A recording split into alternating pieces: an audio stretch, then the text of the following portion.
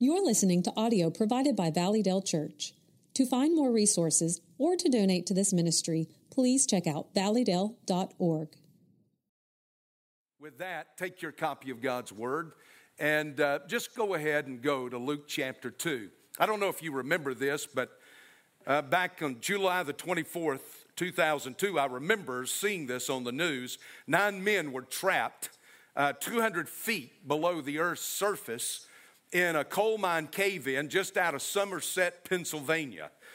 They were trapped in this shaft that they were digging in. There was a shaft next to them that they had closed because it had filled up with water. But when that whole mine caved in, it breached the rocks and water began to pour out of that shaft into the shaft where these 9 men were. They were scrambling so that they wouldn't drown. And they were able to get up into a shaft that led about 70 feet back up into the rock. And there they climbed up as high as they could climb in the back of that rock. And every 10 minutes they would take a big metal wrench and they would pound 9 times on a rock, as if to get a message up to somebody that there are 9 of us that are down here.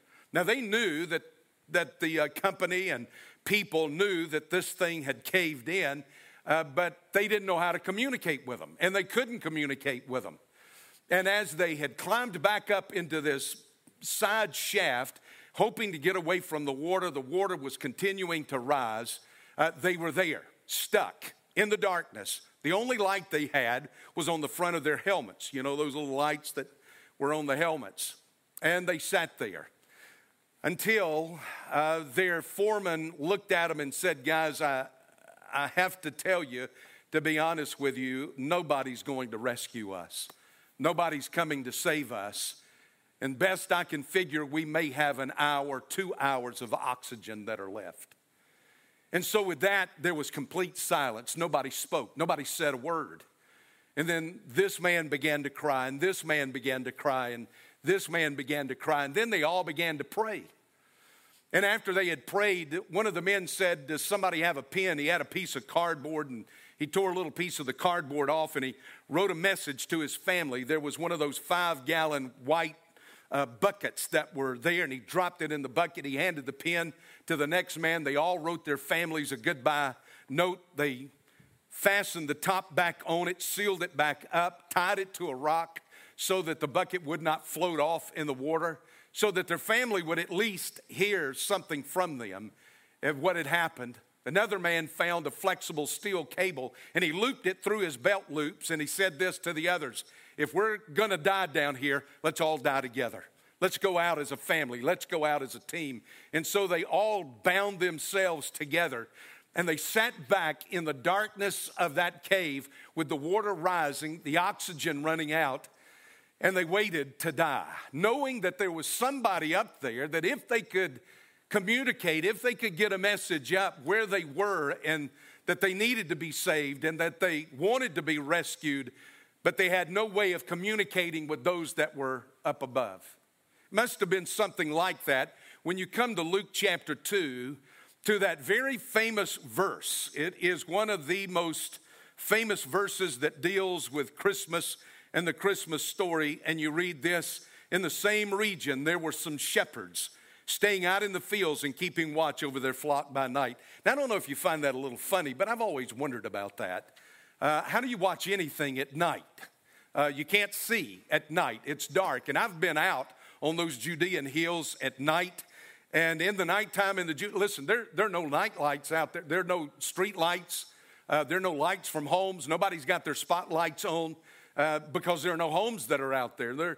There's no illumination from city lights off in the distance because there's no city off in the distance. You can't see your hand literally before your face. And here these men were sitting in this darkness, which I don't think is a mistake. I think there is purposefully something being implied here, that this darkness goes deeper than just the darkness of the night. It goes down to the darkness of life. And there they sat in the darkness of that place, trying to watch sheep at night, trying to do the impossible to see through the darkness, knowing that they needed somebody to come and rescue them from the darkness. I listened to Brian Williams. I don't know if you listened to him this past Thursday night. For 28 years, he's been a journalist with an anchor with NBC. Several years ago, he was caught up in a web of lies that he had reported, and they moved him quietly from NBC to MSNBC. Well, this past Thursday night, he signed off. I was rather fascinated with how he signed off. In fact, all of the newspapers were carrying the headlines that Brian Williams is signing off, talking about darkness. Listen to what he said. "My biggest worry is for my country," Williams said. "I'm not a liberal or a conservative. I'm an institutionalist. I believe in this place. And in my love of my country, I yield to no one, but the darkness of the edge of town has spread to the roads and the highways and the neighborhoods." As Brian Williams signed off as an anchor for NBC after 28 years, the only thing he could talk about is the growing darkness in our culture, in America, in our government. In fact, the next statement, I won't read the next statement. It gets rather political, but he's talking about the darkness that is settled over Washington, the darkness that is settled over our entire government, the darkness that is settled over our society, our land, and literally around the world. Well, that's where these shepherds were. They were in this darkness that had settled over everything until suddenly, there literally exploded this brightness of light, a light unlike anything they had ever seen before.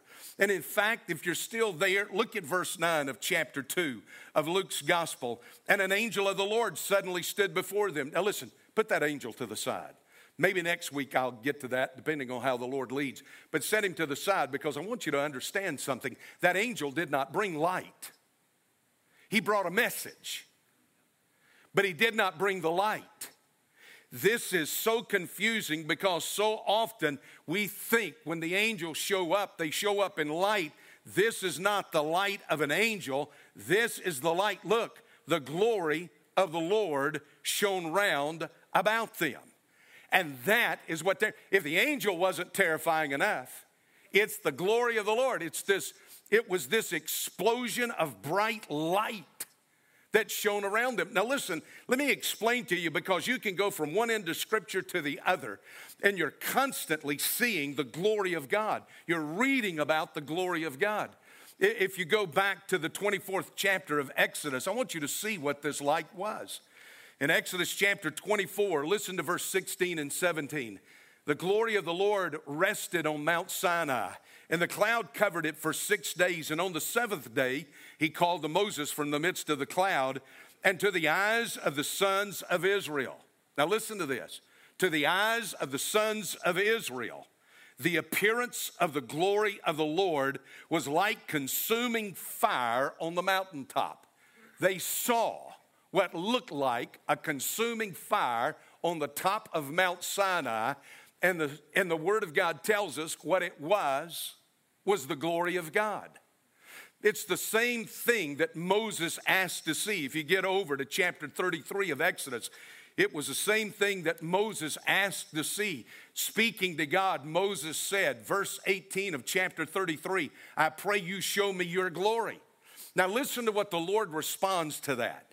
He says in verse 19, he said, "I myself will make all my goodness pass before you, but you can't look full face into the glory of Almighty God." You can't survive it. You wouldn't be able to live through it. "I'll cause my goodness to pass before you." Listen, that is what is shining around these shepherds right here in this field. It's the same glory of God that shows up that day when Solomon dedicates the temple. And the glory of the God fell down on the temple, and it was so thick. The Old Testament says that the presence of the glory of God was so thick that the priest could not even go up to the temple to do anything, to sacrifice, to care for the temple, or anything else. That same glory of the glory of the Lord shone round about them. Now, what I want you to see in this whole passage this morning is that the glory of God does not come to dispel the darkness of night. It comes to dispel the darkness of life. And here, no better way to see it than in the life of these people called shepherds. So if you're there, Luke chapter 2, I want you to look at just two things this morning. You believe that, right? Just two things. Two things I want you to look at. Number one, I want you to look at the glory of the light of God as it shines in the life of these shepherds. You read, and an angel of the Lord suddenly stood before them, and the glory of the Lord shone round about them. Do you see that?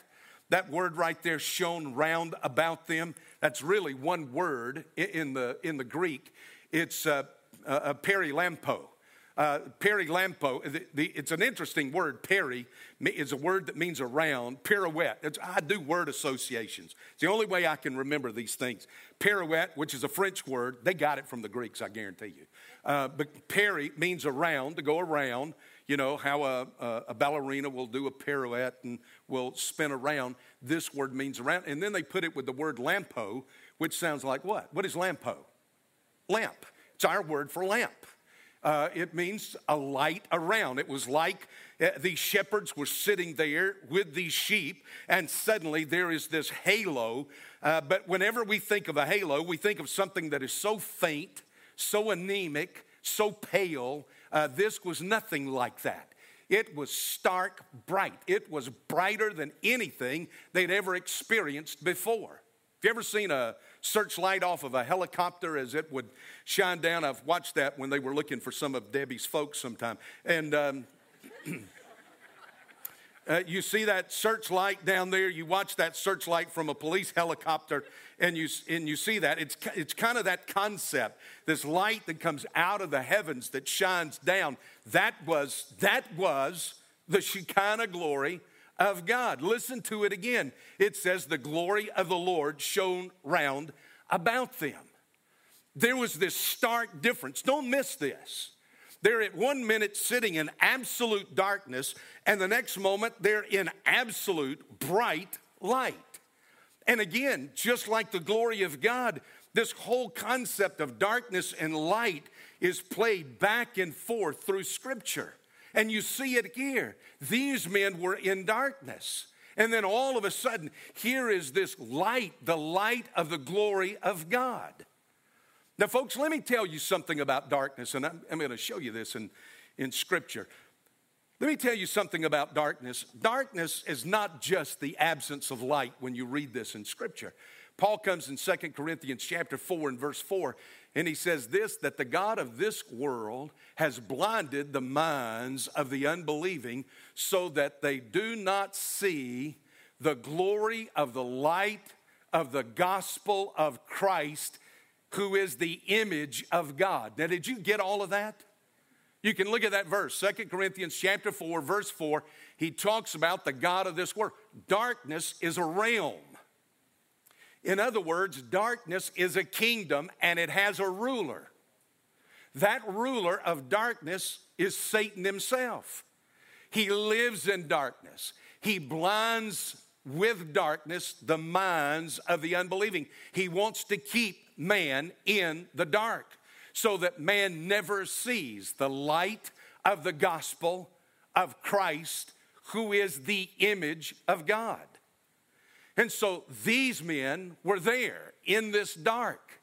Now, there are three things about that. Let me give those to you. One, there is emotional darkness in life. And you see each of these three things throughout Scripture. There is emotional darkness. In fact, by the way, if you go to Isaiah chapter 9, you read about this emotional darkness. It's called gloom, Gloom, gloom. There is a gloomy darkness. And it's not just a darkness around you, it's a darkness within you. This is why we do missions. This is why we're committed to missions. That is why in the month of December, we stress giving to missions through this church. And it's because there are people that don't just live in darkness, there are people within whom darkness lives. That's what this is referring to. The kingdom of darkness is a darkness not just around you, it is a darkness that is in you. He comes in Isaiah chapter 9. In fact, just look back there at Isaiah 9 and listen to what he says. But there will be no more gloom. That's an interesting word. If you just go to Strong's Exhaustive Concordance, you'll find all of these kind of concepts. It's a darkness of despair. It's a darkness of depression. It's a feeling that you feel. It's something that is more real than anything else. It's something that you feel. Have you got your finger there in Isaiah chapter 9? Well, look on back. Do this. Go on back. Let me show you something here. Go on back to Exodus chapter 10, when God is bringing these plagues on Egypt. God brings this plague. Next to the last plague is the plague of darkness. What God is doing in all of these, and I don't have time to really talk about it, is that he's challenging the gods of the Egyptians. In every one of these plagues, he challenges these gods. He comes to the greatest god of all, which was Amun-Ra, who was the sun. They pray. Listen, the way we've sung praises to Jesus this morning, they would sing praises to the sun. They would sing praises to Amun-Ra, who was the god of the sun, the greatest god of all. In fact, Pharaoh was called the son of Ra. He was supposedly the son of the sun. And now God comes to Moses, and look at what he says, Exodus chapter 10, verse 21. And the Lord said to Moses, stretch out your hand toward the sky that there may be darkness over the land. I'm going to shut their God down. Now, you find all kind of explanations. Somebody said, well, this is just an eclipse. Well, if it was an eclipse, it's an eclipse. It lasted for 3 days because it's darkness over the entire land for 3 days. Listen to what is said there. Stretch out your hand toward the sky that there may be darkness over the land of Egypt. Now watch this. Watch this. Look at this. Even a darkness which may be felt. Have you ever been in a dark moment that you could just feel the darkness? It was so oppressive, so heavy, so real that it just weighed down on you. I go back to that word gloom. One of the words to describe gloom is concrete. That meant it was real. It was something you could feel. It was something that was heavy. It was something that was oppressive. But now watch this. Now look, this isn't in the sermon notes, so this is free. I want you, it's just fascinating to me. Watch it what he says here about this darkness. So verse 22, Moses stretched out his hand toward the sky. There was a thick darkness in all the land of Egypt. Now that's interesting too. This isn't just darkness, this is thick darkness. They did not see one another, nor did anyone rise out of his place. Wherever you were when that darkness hit, you didn't move. You just stayed right there for 3 days because you could not see a thing. And look at what this says. It says, they could not see one another, nor did anyone rise from his place for 3 days, but all the sons of Israel had light in their dwellings. Then do you know the implication of that? It's that there was no light in the homes of the Egyptians. Now think about how wild this is. That in the home of an Egyptian, they would go to light a fire, they would go to light a lamp, they would go to light a candle. They would strike, I don't know if they had matches, but they would strike whatever they had. And if it struck, there was no light to the fire. Jiminy Cricket. There was no light to the fire. There was no spark of light when they clanged two rocks together, but they could look out and down the road they could see the home of a Hebrew, and there was light emanating out of their house. Now tell me, that wouldn't freak you out. It was a darkness. It speaks of the darkness, the gloom that is so real in a person's life. It can be felt, an emotional darkness, and maybe some of you are there. Maybe that's what some of you feel this morning. Maybe that's why you even came to church today, is that you're living in such a darkness of gloom and despair and depression and brokenheartedness that you're wondering, is there any light anywhere? There was a moral darkness to this. The moral darkness was this. Let me take you to 1 John chapter 1, verse 5. Listen to what John writes there. he talks about light, 1 John chapter 1, verse 5. And he has something interesting to say about it. He says, this is the message we have heard from him and announced to you, that God is light, and in him there is no darkness at all. These shepherds were there in a moral darkness. And you say, well, now how do you know that, Pastor? Well, because that's what the rabbis said about the shepherds. If you go back to the Mishnah, any of y'all been reading that this week? You go back to the Mishnah, and in the Mishnah, which happens to be rabbinical comments on the first 5 books of the Old Testament, on the Talmud. And in the Mishnah, the rabbis say that shepherds are thieves and liars. A shepherd could not give or bear witness in a court of law. Nobody believed him. In fact, that would have been a joke. If you were going into a court and you said, I'm going to bring in a couple of shepherds to testify on my behalf, people would have rolled in the floor. Nobody trusted them. You talk about bias, you talk about prejudice. The rabbis had always said that these shepherds were untrustworthy. You could not depend on them. They did nothing but lie. They did nothing but steal. They were thieves. And it did not have anything to do with what they did. It had to do with who they are. And because they were shepherds, they were perceived to be people who lived in absolute immorality. There was a moral darkness that was put down on these people. Maybe that's where you are. Maybe that's what you sense, is that there is a moral issue in my life, and it is a darkness over my life. And I just wish that there was someone up there who could shine some light on the moral darkness and deliver me from it. But there was a spiritual darkness to all of this. All of this, everything that I've said here is this whole concept of just spiritual darkness, living in the spiritual dark, wondering, is there anyone up there that cares for me, that loves me, that's interested in me? Listen to what John talks about. In fact, Jesus talks about this in John chapter 9. When he comes to heal the man that was born blind. You remember that story? Man was born blind. The disciples come up and say, okay, now who sinned, this guy?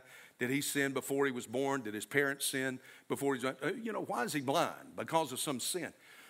And so Jesus, of course, answers that and responds to them and heals the guy. And the guy receives sight. And the Pharisees go nuts.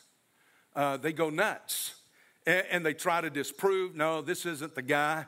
And they can't disprove that this is the guy. His parents show up. Yeah, that's him. He was born blind from death. And so listen, you come to the end of John chapter 9. Look at verse 39. And Jesus says, for judgment I came into this world, so that those who do not see may see, and that those who see may become blind. And those of the Pharisees who were with him heard these things and said, they're asking, incredulously, they're looking at Jesus. We're not blind too, are we? Are you saying that we're blind? And Jesus said, yes, that's exactly what I'm saying. He didn't say it like that. He said this, if you were blind, you would have no sin. In other words, if you had been blind like this guy, you would be wanting light. You would be wanting salvation. This guy, listen, this is what he's saying. This guy was blind, and he knew he was blind, and he knew he needed light, and he had no concept of what light was.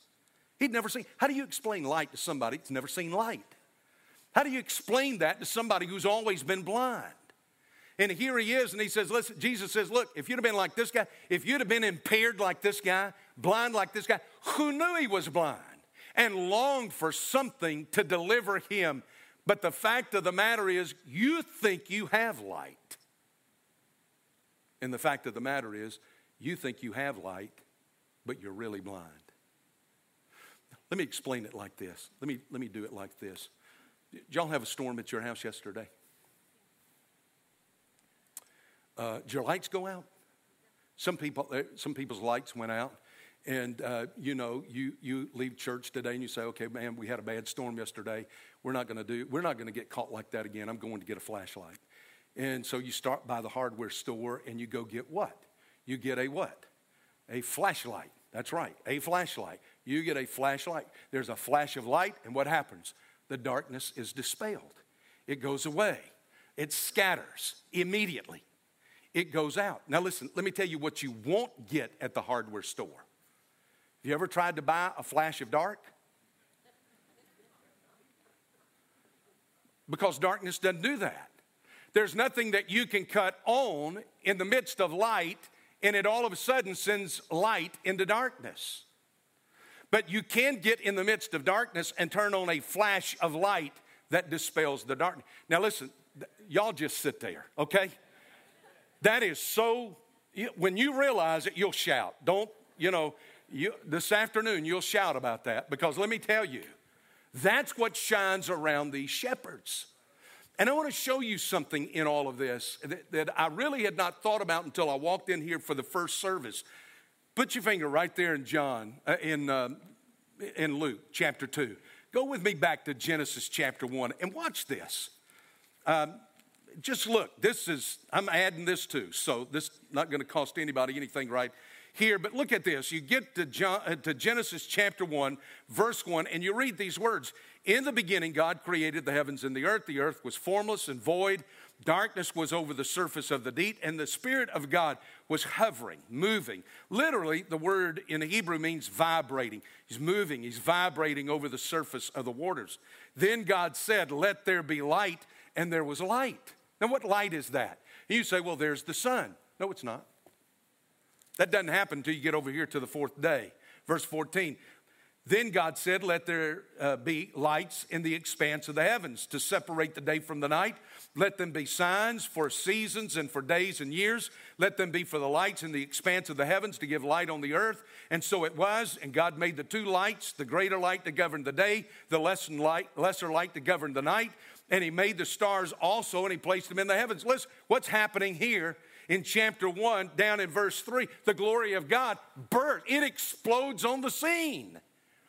In the darkness of space, when you look up in the night sky, everything was stark, brilliant glory of God in the beginning. And you said, well, where did all that go? He brought that all back in. Wow. What incredible power for God. Listen, it's one thing to explode with light.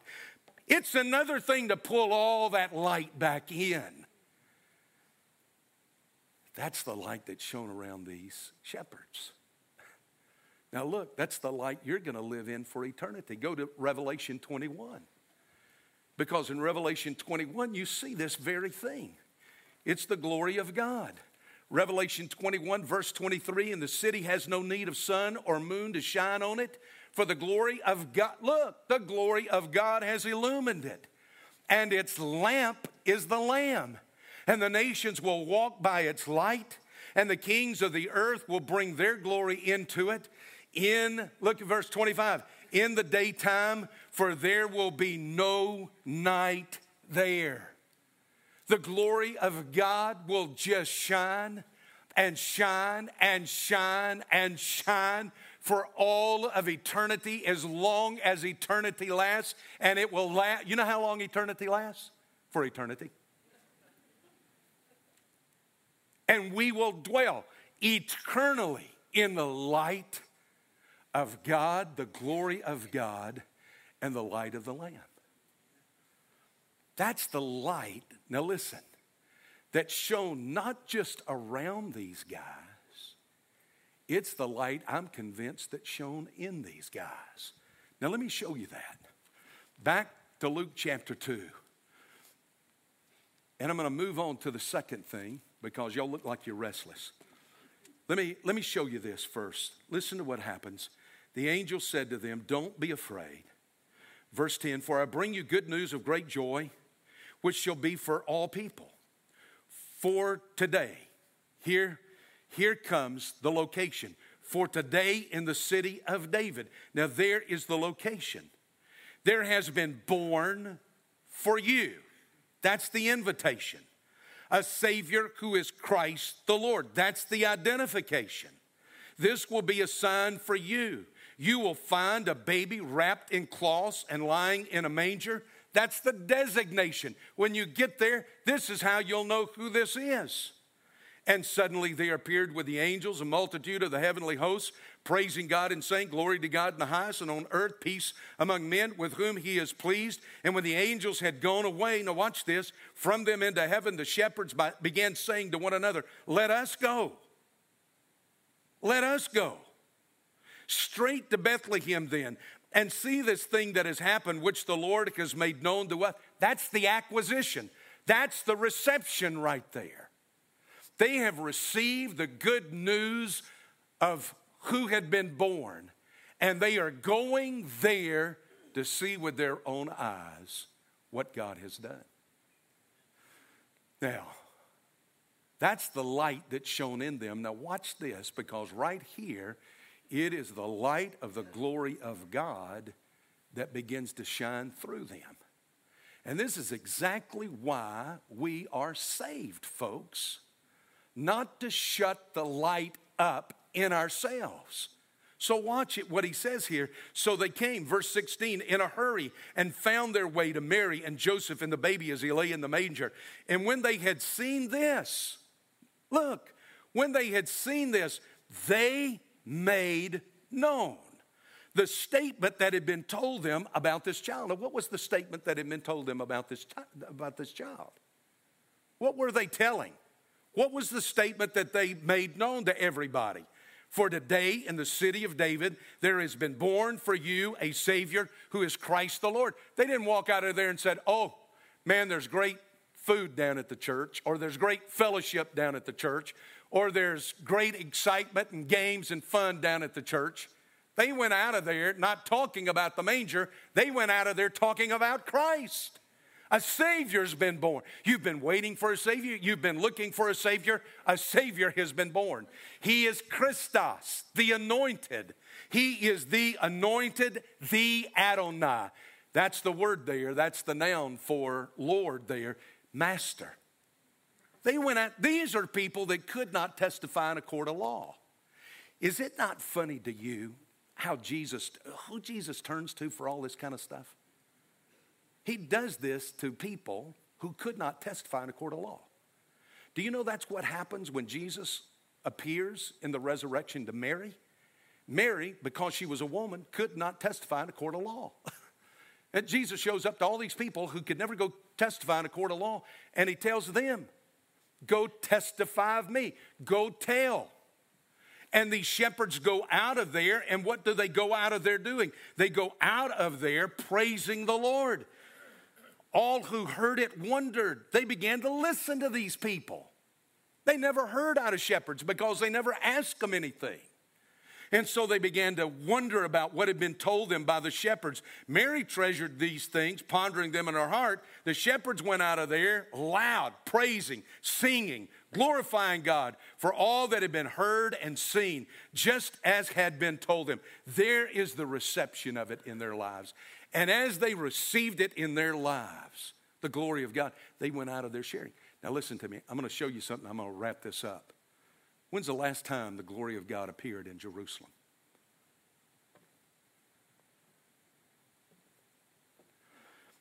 Take your Bibles and go with me back to Ezekiel chapter 10. Ezekiel sees the glory of God in the temple. He is off in Babylonian captivity, but he sees into the temple. He has a vision. The Lord gives him a vision. Then the glory of the Lord, I'm in Ezekiel 10, verse 4. And the glory of the Lord went up from the cherub to the threshold of the temple. And the temple was filled with the cloud, and the court was filled with the brightness of the glory of the Lord. There in the temple, the brightness of the glory of God was there. But seraphim are there. Seraphim come, and they have what is best to be described as a traveling throne. That's why you have these wheels. They've got a throne that's going to move. And the glory of God gets on the throne that's above the head of the seraphim, of the cherubim. Look at verse 18, chapter 10 of Ezekiel. And the glory of the Lord departed from the threshold of the temple and stood over the cherubim. Now listen to what had happened. He had been there in the court, in the center of the temple itself, the brightness of the glory of God. And it moves from the center of the temple to the threshold of the temple. It's almost as if God gets up out of the temple, off of that mercy seat, and he walks down to the threshold, that great massive single door that led into the holy place that eventually would lead you to the Holy of Holies. And he stands at the threshold of the great door of the Temple of Solomon there, and he looks back in it. And then he gets up and he moves out from there. Verse 19, and the cherubim departed. They lifted up their wings, rose up from the earth in my sight, and the wheels beside them, and they stood at the entrance of the east gate. Now it moves from the threshold in the center of the city out to the eastern gate. If you've ever been to Israel with me, man, I have talked to you about that eastern gate. And there is the glory of God standing over the eastern gate. Now look on down in chapter 11 of Ezekiel and look at this in verse 23. And then the glory of the Lord went up from the midst of the city and stood over the mountain which is east of the city. That is, if you went out of the eastern gate, you walked across the Kidron Valley and you walked up the Mount of Olives and you got up to the top of what we called Olivet, the mountain there. God had left the center of the temple and moved himself incrementally. Is awful, almost to say, this hurts me to do this, but I'm leaving, and he takes his glory away. You know how long that was until this night when the glory of God shone round about the shepherds? 600 years. 600 years. Well, now here's the question. Why these shepherds? Why not back up there in Jerusalem to the priesthood? Why not up there to the chief priest? Why not back up there to the temple? Why not? Why did the glory of God settle around these people who who were emotionally distraught and in darkness, who were morally in darkness, who were spiritually in darkness? Why did he appear to them? And not back up there in Jerusalem?